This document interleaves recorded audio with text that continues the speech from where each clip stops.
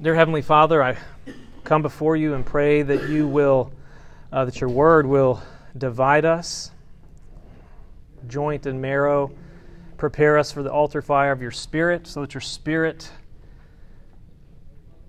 can come into our hearts and lives and teach us from your written word today. I pray that the things I say will be faithful to your written word, and that what I say will honor you, encourage the body of saints who are here present today, and all of this for the sake of your Son, Jesus Christ. Amen. Okay, so this week we're finally getting into the text of Leviticus itself. We've stopped our pre-Leviticus study, at least, and I think that's it. So if anyone has if anyone who in a family who can share something like that, you've got multiple handouts. Maybe pass one along to somebody else. But we'll stop with the pre-Leviticus stuff in as much as that's possible.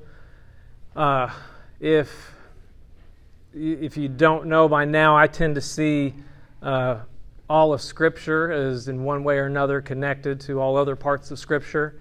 And so it becomes difficult to not talk about the book of Genesis or Exodus or, 2 Corinthians or something, even when you're talking about Leviticus and vice versa. But I like the way that the Bible Project guys, if you haven't listened to that podcast, it's really good.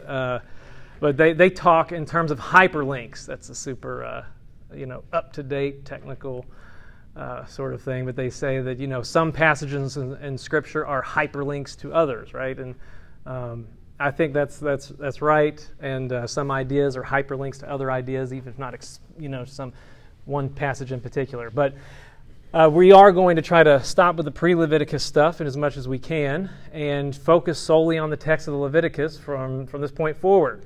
So let's see here.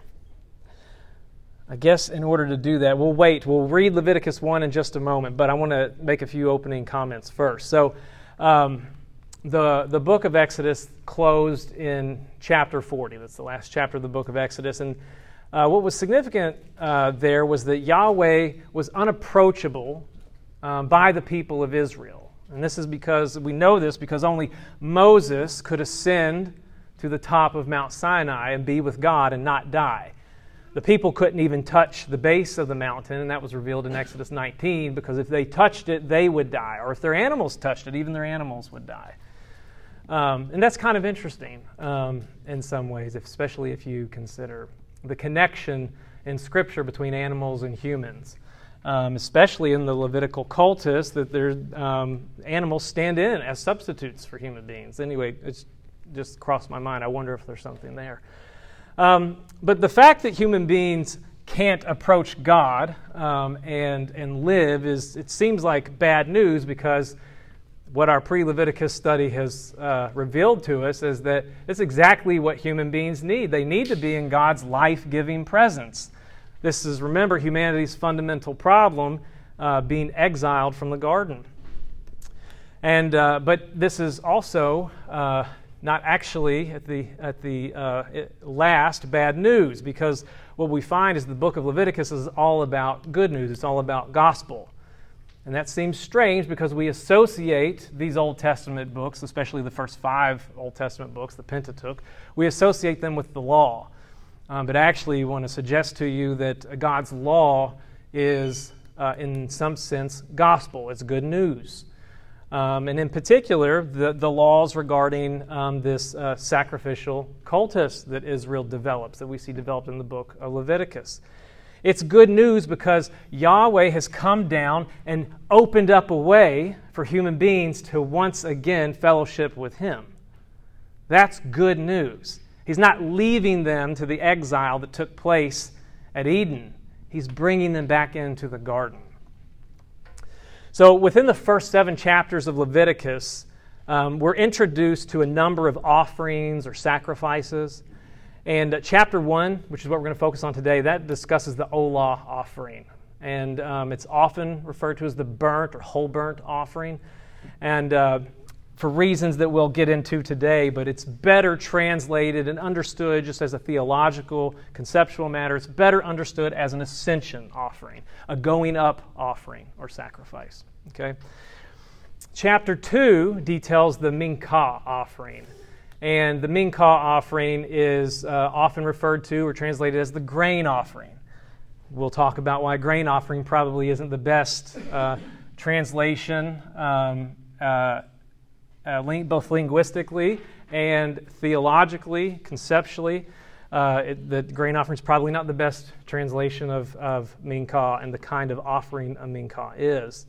It's probably better understood as a tribute offering. And we'll get into that either next week or the following week. But chapter 3 tells us about the peace offering or the fellowship offering, and that one seems like it's probably translated just fine. And then chapters 4 through 7 tell us about the sin and guilt offerings.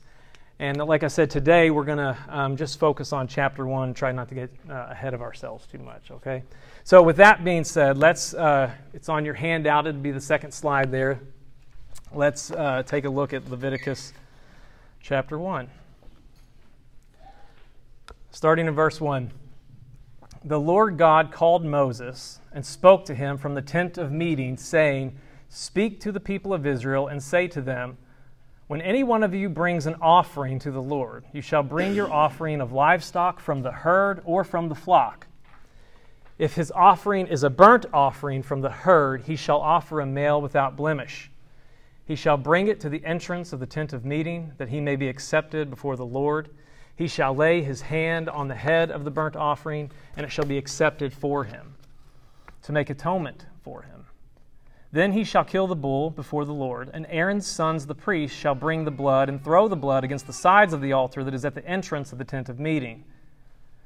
Then he shall flay the burnt offering and cut it into pieces. And the sons of Aaron the priest shall put fire on the altar and arrange wood on the fire. And Aaron's sons the priests shall arrange the pieces, the head and the fat, on the wood that is on the fire on the altar. But its entrails and its legs he shall wash with water. And the priest shall burn all of it on the altar as a burnt offering, a food offering, with a pleasing aroma to the Lord. If his gift for a burnt offering is from the flock, from the sheep or goats, he shall bring a male without blemish, and he shall kill it on the north side of the altar before the Lord. And Aaron's sons, the priest, shall throw its blood against the sides of the altar. And he shall cut it into pieces, with its head and its fat, and the priest shall arrange them on the wood that is on the fire on the altar. But the entrails and the legs he shall wash with water.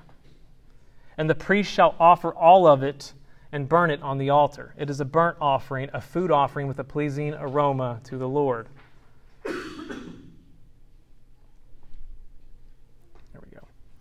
If his offering to the Lord is a burnt offering of birds, then he shall bring his offering of turtle doves or pigeons.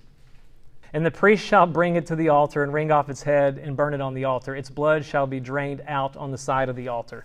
He shall remove its crop with its contents and cast it beside the altar on the east side in the place for ashes. He shall tear it open by its wings, but shall not sever it completely. And the priest shall burn it on the altar on the wood that is on the fire. It is a burnt offering, a food offering, with a pleasing aroma to the Lord. Okay, thank you. And now what I want to do is just take a few moments to sort of walk through, almost verse by verse, this chapter. When I say verse by verse, I really mean, at least for the first, I think, 10 verses, 9 verses really, we'll pretty much go verse by verse. But as you can see already, one of the reasons we're going to do that is because verses 10 through 13 sort of repeat the same sort of process as verses 1 through 9, but that process just involves a different kind of animal. It involves a flock animal rather than a herd animal. So we'll mainly focus on 1 through 9 and go verse by verse through that, but I'll say something about the rest of the chapter too. So Leviticus chapter 1, verse 1, opens by the Lord calling to Moses from the tabernacle. And we talked a few weeks ago about how the tabernacle has become a new Mount Eden, the original mountain of God, and also a new Sinai.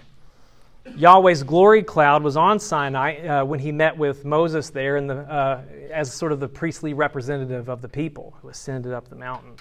And we also saw in Exodus 40, and that's at the close of the book of Exodus, how Yahweh's glory cloud traveled from Sinai and then went and settled on the tabernacle, making it that new mountain. It's the new Sinai. Okay? And so the tabernacle as a new mountain, this is the place where Yahweh dwells now. His glory cloud is there, just like it was in Eden, or just like he was in Eden. And this is a part of the significance of verse 1, that Yahweh is now with his people. And had we not really spent, he's not just with his people, he's with his people on his or in his tabernacle mountain, hyphenated, tabernacle hyphen mountain, right? That's how and where he's with his people. And remember, this is good news. This ought to have been good news to the people of Israel, because they knew that our first parents, Adam and Eve, had been exiled from God's holy mountain of Eden. And now Yahweh's got his new mountain he's established right in their midst. That's great news. It ought to have been for people who loved Yahweh and trusted him. Now, I think if we wouldn't have spent, these past few weeks, I know it may have seemed a bit laborious at times, but doing this pre-Leviticus portion, I don't think we would really be able to appreciate the significance of verse 1 of Leviticus and the sort of the narrative depth of it. That the fact that Yahweh's calling out to Moses from the tabernacle, just that first verse, that idea, Yahweh calling out to Moses from the tabernacle, is packed with meaning. It tells the whole history of the human race up to this point. It tells that story of being in a paradise garden with God, in fellowship with him, and then sinning, human rebellion, and then exile. Just verse 1 of Leviticus actually has all that packed right into it. You see this? Does it make sense? Okay, let's move to verse 2. Speak to the people of Israel and say to them, when any one of you brings an offering to the Lord, you shall bring your offering of livestock from the herd or from the flock. So Moses tells the people that they're to bring offerings to the Lord, and the Hebrew term used here for offering is korban. And it means fundamentally to draw near. A korban is just a drawing near kind of thing. So in this verse, when Yahweh tells the Israelites to bring their offerings, and I actually heard Tim Mackey put it roughly this way. He's one of the Bible Project guys. When Yahweh tells the people to bring their offerings, and that their offerings will need to be from the herd or the flock, he's basically saying, when you draw near to me with your drawing near things, they will need to come from the herd or the flock. That would be a way of understanding it. The point is, because this word korban, again, it means to draw near. The point is, and here's more good news just in the second verse of Leviticus, is, hey, when you draw near to me, I'm letting you come near to me. I've come to you, and I've established my new holy mountain where my presence is among you. You are my people, and now I'm letting you draw near to me on that mountain. And this is unheard of. This is, in some sense, unparalleled good news in Israel's recent history, because just remember, back in Exodus 40, they could not do this. They couldn't do then what they're about to do right now. You see this? They're going to draw near to God on his holy mountain through their sacrifices, but they could not do this at Mount Sinai. Only Moses could. Okay, so what does it mean for their offerings to come from the herd of the flock? Well, if you look at verse 5, if it comes from the herd, it's a bull. And if you go look at verse 10, if it comes from the flock, it's a ram or a goat. Okay? That's all that is. So let's go to verses 3 and 4. If his offering is a burnt offering from the herd, he shall offer a male without blemish. He shall bring it to the entrance of the tent of meeting, that he may be accepted before the Lord. In verse 4, he shall lay his hand on the head of the burnt offering, and it shall be accepted for him to make atonement for him. So we see in verse 3 that this particular offering is referred to in many of our English translations, including the ESV that I have up here, as a burnt offering, in other places a whole burnt offering. And that has mostly to do with the fact that all of the animal, with the exception of its skin, if you go to Leviticus chapter 7, verse 8, the priest was allowed to take the skin of the whole burnt offering, or I'm going to give you a different name for that offering in a second. But the priest was allowed to take that skin for himself, okay, and keep it. Most commentators agree that a better translation and again, theological understanding of the Hebrew term used to describe this sacrifice or offering, which again is olah, is actually ascension offering. It's better understood, better translated, so as a linguistic matter, and also better understood as a conceptual matter, as an ascension offering rather than a whole burnt offering. And I'll just give you, this is just something, I liked the way Peter Leithart put it, but I've found this in numerous commentaries and numerous other writers talk about this. But, if Michael Neal is going to give, airplay to anybody, it's going to be Peter Leithart, right? That's a joke. I think some of you anyway. So let me just read to you. This will be on your next slide, okay? For some reason, my slides aren't working, but is that up there? Do you see? Is that working? Yes. Okay, weird. Oh. Okay, cool. The normal word, this is quote, the normal word olah that is translated, as burnt offering and whole burnt offering has nothing to do with either burning or wholeness. It is the noun form of a verb, and I think the verb is Allah, if I'm not mistaken, meaning to go up, to ascend, to climb. The reason for translating it as burnt offering is not difficult to see. After all, the burnt offering was the only offering wholly consumed in the altar fire. Yet the names of the other offerings have nothing to do with the disposition of the animal's flesh or blood. The sin offering is not called the sprinkling offering, though the sprinkling of blood is highlighted in the rite of the sin offering in Leviticus 4. The peace offering is not called the partly eaten offering, though the communion meal is highlighted, and that's highlighted in Leviticus 3. Instead, the names of the other offerings tell us something about the meaning of the offering. And I believe that emphasis is original. Not something about the rite, and it is only reasonable to conclude that the name of the burnt offering does the same. All of the offerings picture the ascension or the glorification of the animal or cereal, and by cereal he's referencing the so-called grain offering in Leviticus 2, into the cloud of Yahweh's or God's presence. The burnt offering, however, pictures this more dramatically than the others, since the whole animal ascends. Because the burning is highlighted in this offering, it is preeminently the ascension offering, end quote.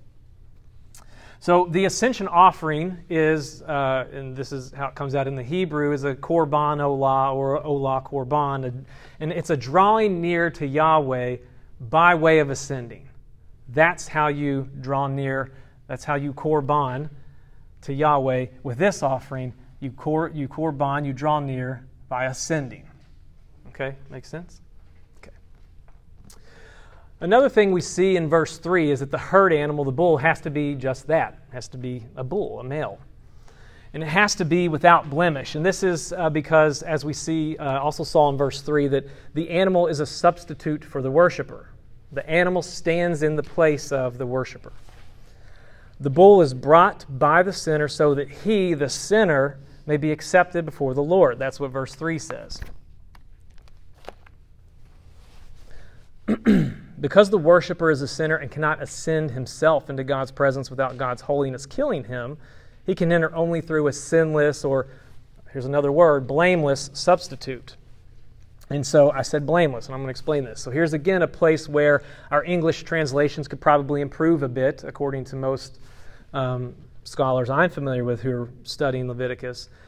And this is what Michael Morales has to say about this. There's a great article in this book called So Great a Salvation, a Dialogue on Atonement in Hebrews. And Morales' article is entitled Atonement in Ancient Israel, the Whole Burnt Offering as Central to Israel's Cult. Highly recommend you can find this article online. You don't need special journal access or anything. I highly recommend you get this and just read it sometime or read chunks of it if you decide to study through Leviticus on your own. It's great. And he dips into pre-Leviticus stuff. What was that? Why does he use the term cult? Yeah, it does now, but they just mean just a set of ritual practices. That's all it means. Yeah. Commitments. Okay. Yeah. So let me just read to you what he says about translating this as unblemished. Okay. So this is what he says. Unfortunately, the typical translation "unblemished" misses the symbolic import. Used of human beings, the term is translated blameless or wholehearted, and is set forth in Scripture as a prerequisite for drawing near to the abode of Yahweh, whether at his tabernacle/temple or at the summit of his holy mountain. As such, the animal represents the blameless life able to draw near to Yahweh's presence, consecrated on behalf of the worshiper, so that the Israelite approaches Yahweh vicariously. Likely, the hand-leading rite established this substitutionary function of the animal. Forgive the embarrassing typo in there. I went and hand-corrected.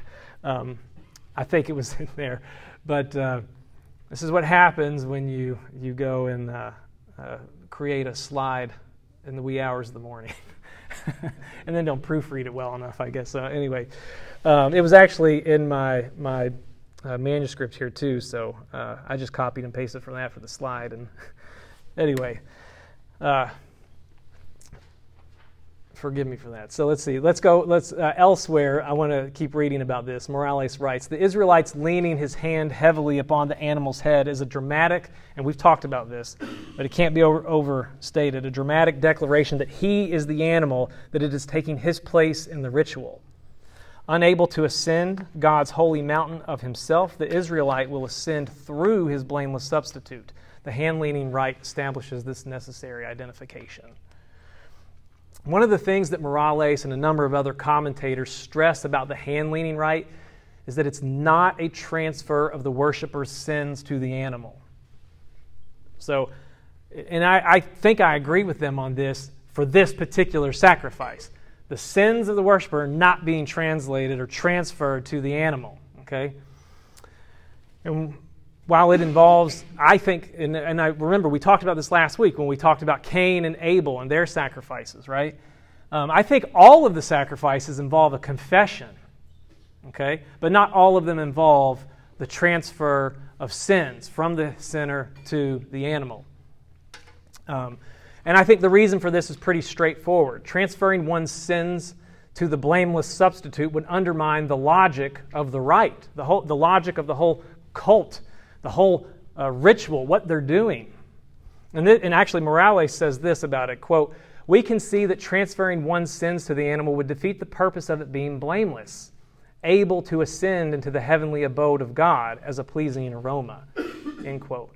If the animal has sins transferred to it, you have to ask the question, and you've got to come up with a good answer to this question, I think. If the sins are being transferred to the animal, how is that that now sinful thing, that thing polluted with sin, able to ascend into Yahweh's presence, right? And how is that sinful thing a pleasing aroma to Yahweh? Now, lest you be worried, it's not the idea, okay, that our sins aren't transferred to the substitute.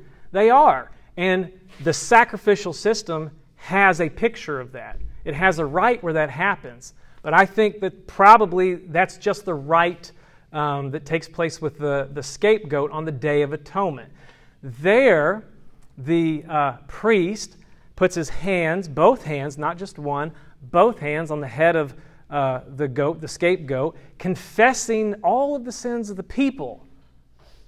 Okay, I think what's happening here is he's transferring the sins of all the people to this goat and then sending that goat out. He doesn't go toward the sanctuary and through his blood into the sanctuary. He goes out to the desert, the opposite direction of the people of God and of God's presence in the tabernacle.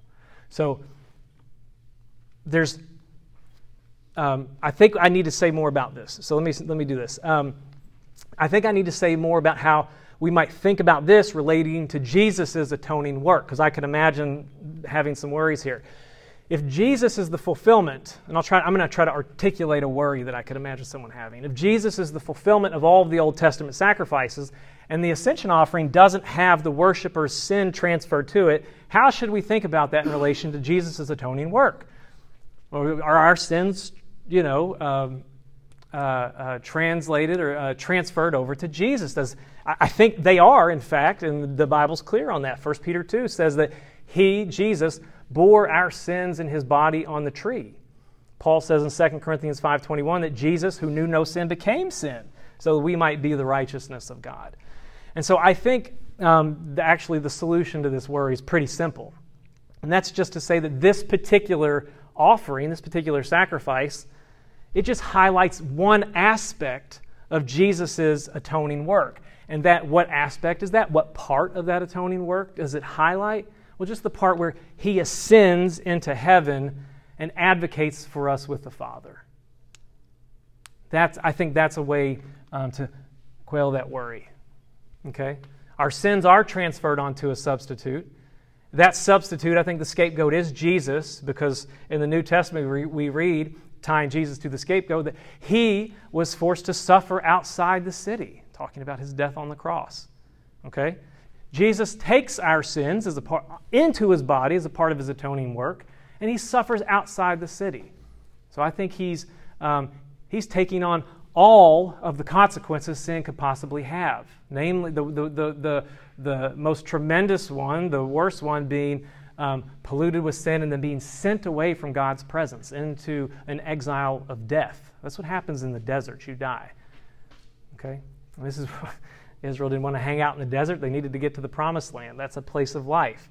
Right? So Jesus is taking on that. So our sins are transferred to Jesus. This particular sacrifice, maintaining that the sins of the worshiper are not transferred to this particular sacrificial offering, does not undermine the idea that our sins in Christ's atoning work are transferred to Him. It's just that this particular sacrifice, I think, is probably not highlighting that aspect of it. Does that make sense? Okay. That may not have been anyone's worry, but I try to think about things that could be people's worries, and I want to say something about them. Okay. By the way, if you want to read a little bit about Jesus ascending into the presence of the Father, 1 John 2 talks about this. You get a little picture of this in Hebrews 7, talking about Jesus' priestly and advocating work on our behalf and how that's eternal. And then Revelation 5 is also a good picture of this. Okay, so let's look at verses 5 through 9. And I'll remind you of them here. Then he shall kill the bull before the Lord, and Aaron's sons, the priests, shall bring the blood and throw the blood against the sides of the altar that is at the entrance of the tent of meeting. Then he shall flay the burnt offering and cut it into pieces. And the sons of Aaron the priest shall put fire on the altar and arrange wood on the fire. And Aaron's sons the priest shall arrange the pieces, the head and the fat, on the wood that is on the fire on the altar. But its entrails and its legs he shall wash with water. And the priest shall burn all of it on the altar as a burnt offering, a food offering with a pleasing aroma to the Lord. And so if you go to, I think, maybe your next slide, you'll see that I have detailed out the steps in the sacrificial process of the Ascension offering. Okay? And this is my own rendering. As I went through the text and counted, it looks like, at least in our English translations, there are 7 steps. I just want to be very clear that it's possible as you read the primary languages, the original languages, that because of the way conjunctions work in language, you might find, well, there are really only 6 steps or 5 steps or something. But in our English translations, at least the NSV, I came up with 7. So I just want to be clear about that if you're doing maybe a closer study on this portion than I have. So step 1, the worshiper cuts the throat of the animal, causing it to bleed out. The text doesn't say it cuts the throat, but probably this is what's going on. And that's in verse 5. Step 2, Aaron's sons, the priests, take the blood. Apparently a lot of it. One commentary, I can't remember exactly, it had to do with the words used, the Hebrew word used there, and I can't remember what it is now. But J. Sklar, I think, he was a student of Gordon Wenham. He's the one who makes this comment in his commentary that this was a lot of blood that they were throwing around. But the priests then take the blood, and they throw it against the sides of the altar. That's also in verse 5. Step 3, the worshiper cuts up the sacrifice in verse 6. Step 4, the priests then arrange wood and fire on the altar. That's verse 7. Step 5, the priests arrange the parts, for example, the head and the fat. We heard that mentioned a few times. They arrange the head and the fat of the animal on the altar in verse 8.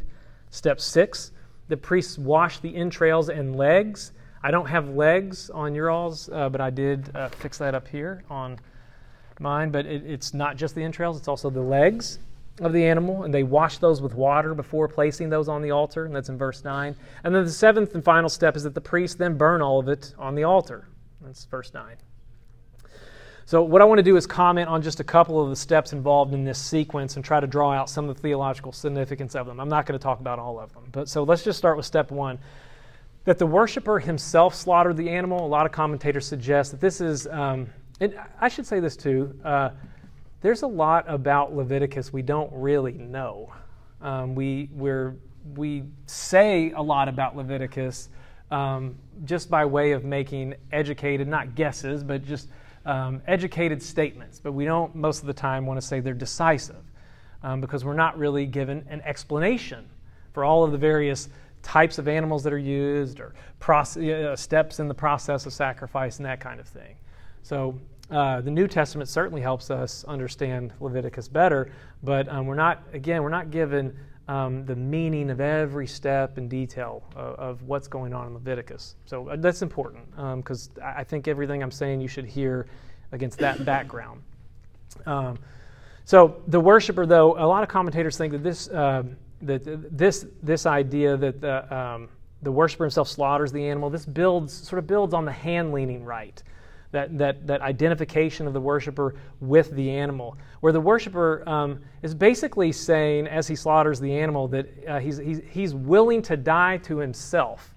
He enacts an absolute, you might say, self-surrender, in addition to acknowledging his own guilt and Yahweh's judgment that sinners have to die. Being saved through the death of the blameless substitute on his behalf, the worshiper is acknowledging that the only way to approach Yahweh after the fall is through death. And I think the lesson here is in part that salvation comes through judgment and death and not apart from it. This is why Christ had to die. So step 2 in the process, I'll say something about that. Leviticus 17:11 tells us that the life of a thing is in its blood. And that God puts forth that blood, or that life of the animal, on the altar for the Israelite worshipers. God's ultimately the one providing the sacrifice, and I talked about this last week. But since the blood or life of the substitute also represents the life or blood of the worshiper, throwing the blood against Yahweh's altar, I think it probably symbolizes, at least, probably more than this, but at least that it symbolizes that the worshiper is coming into contact with Yahweh's holy things. And I think the altar is closely associated with Yahweh himself, given that it's a fiery altar. It's also referred to as an altar of Ascension, which I'll mention in a moment. But Yahweh is depicted as a pillar of fire for the Israelites. This is how they know of Yahweh. They know him by this image of fire on top of a mountain or going along before them at night in the desert, right, as they're leaving Egypt.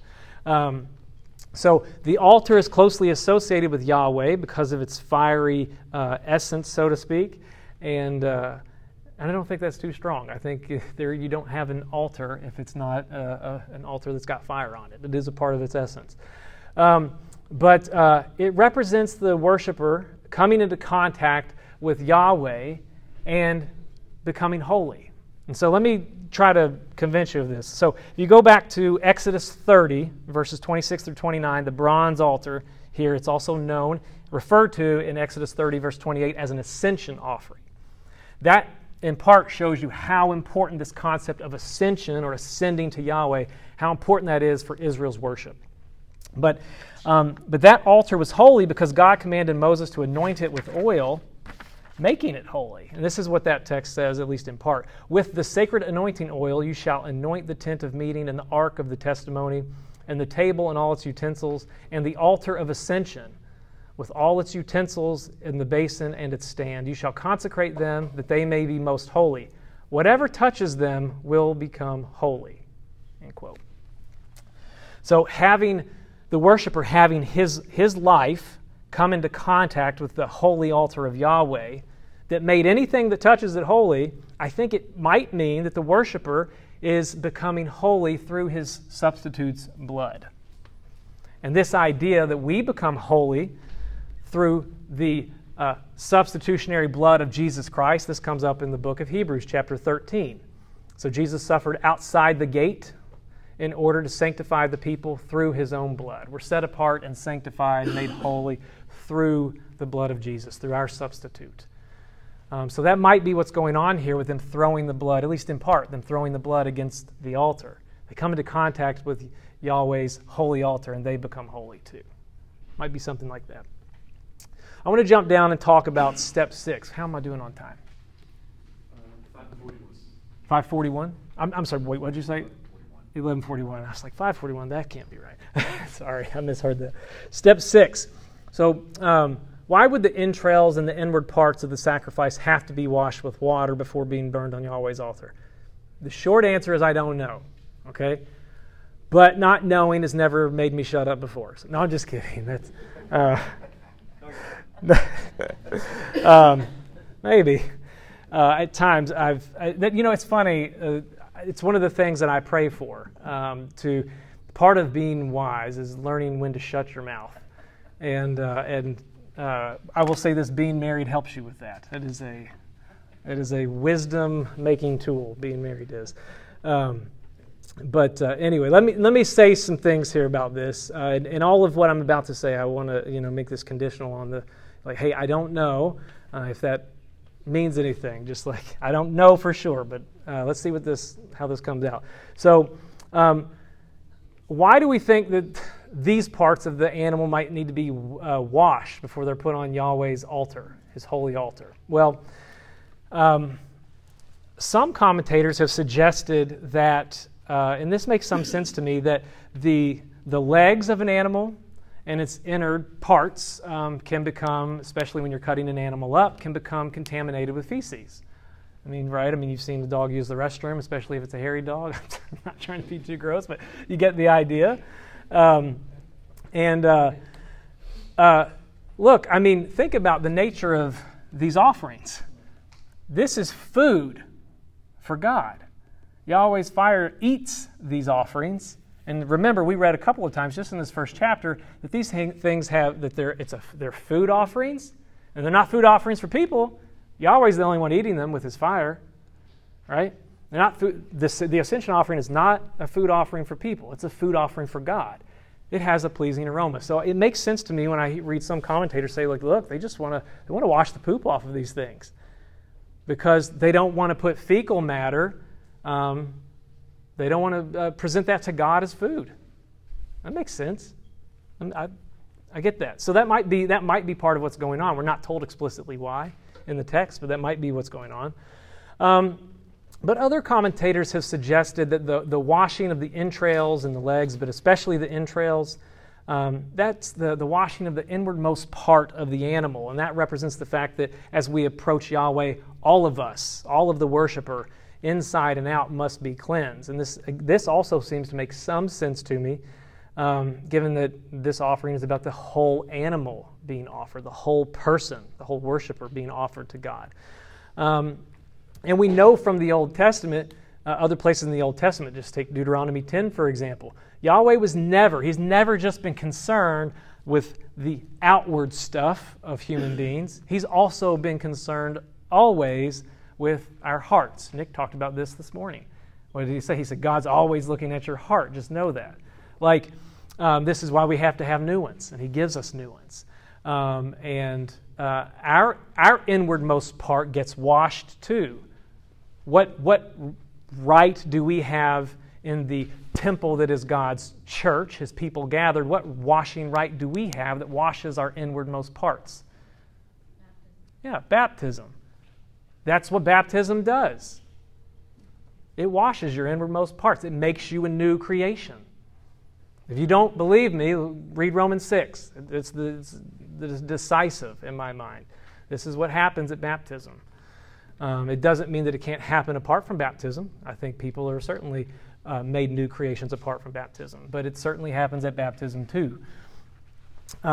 So I think maybe that's what's going on in step 6 there. It's possible. I don't know for sure, but that's what some people have suggested. So verses 10 through 17, then basically these verses just repeat what happens with in the offering of the bull, the herd animal, just with different animals, just the flock animals, which are the goats or a ram, because it has to be a male, and then with birds. The process for sacrificing a goat or a ram, a male goat or a ram, is going to be virtually identical to the process for sacrificing a bull.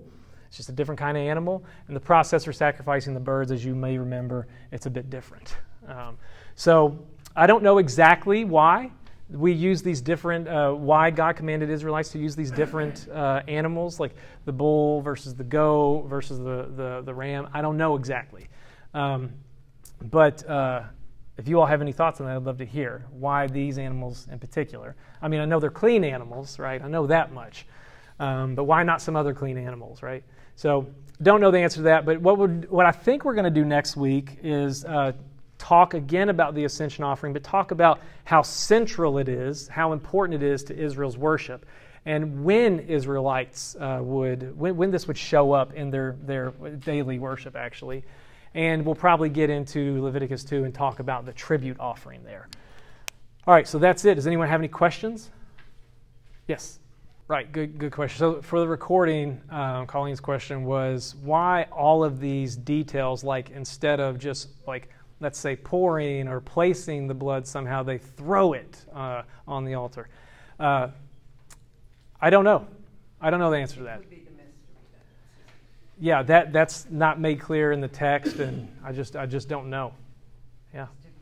And I don't know, too, I mean, like, and I don't want us to think that every little thing has this, like, super deep, crazy meaning or something. I mean, it might be the case. We should not rule that out, but maybe this is a practical consideration of some kind. You're talking about washing, and that makes sense. But yeah, maybe. And maybe this is just an efficient way to do this when you have a lot of sacrifices coming in. I don't know. I just don't know the answer. Right. Yeah. Any other questions? Okay, great. All right, thank you all so much. I appreciate it. See you next week.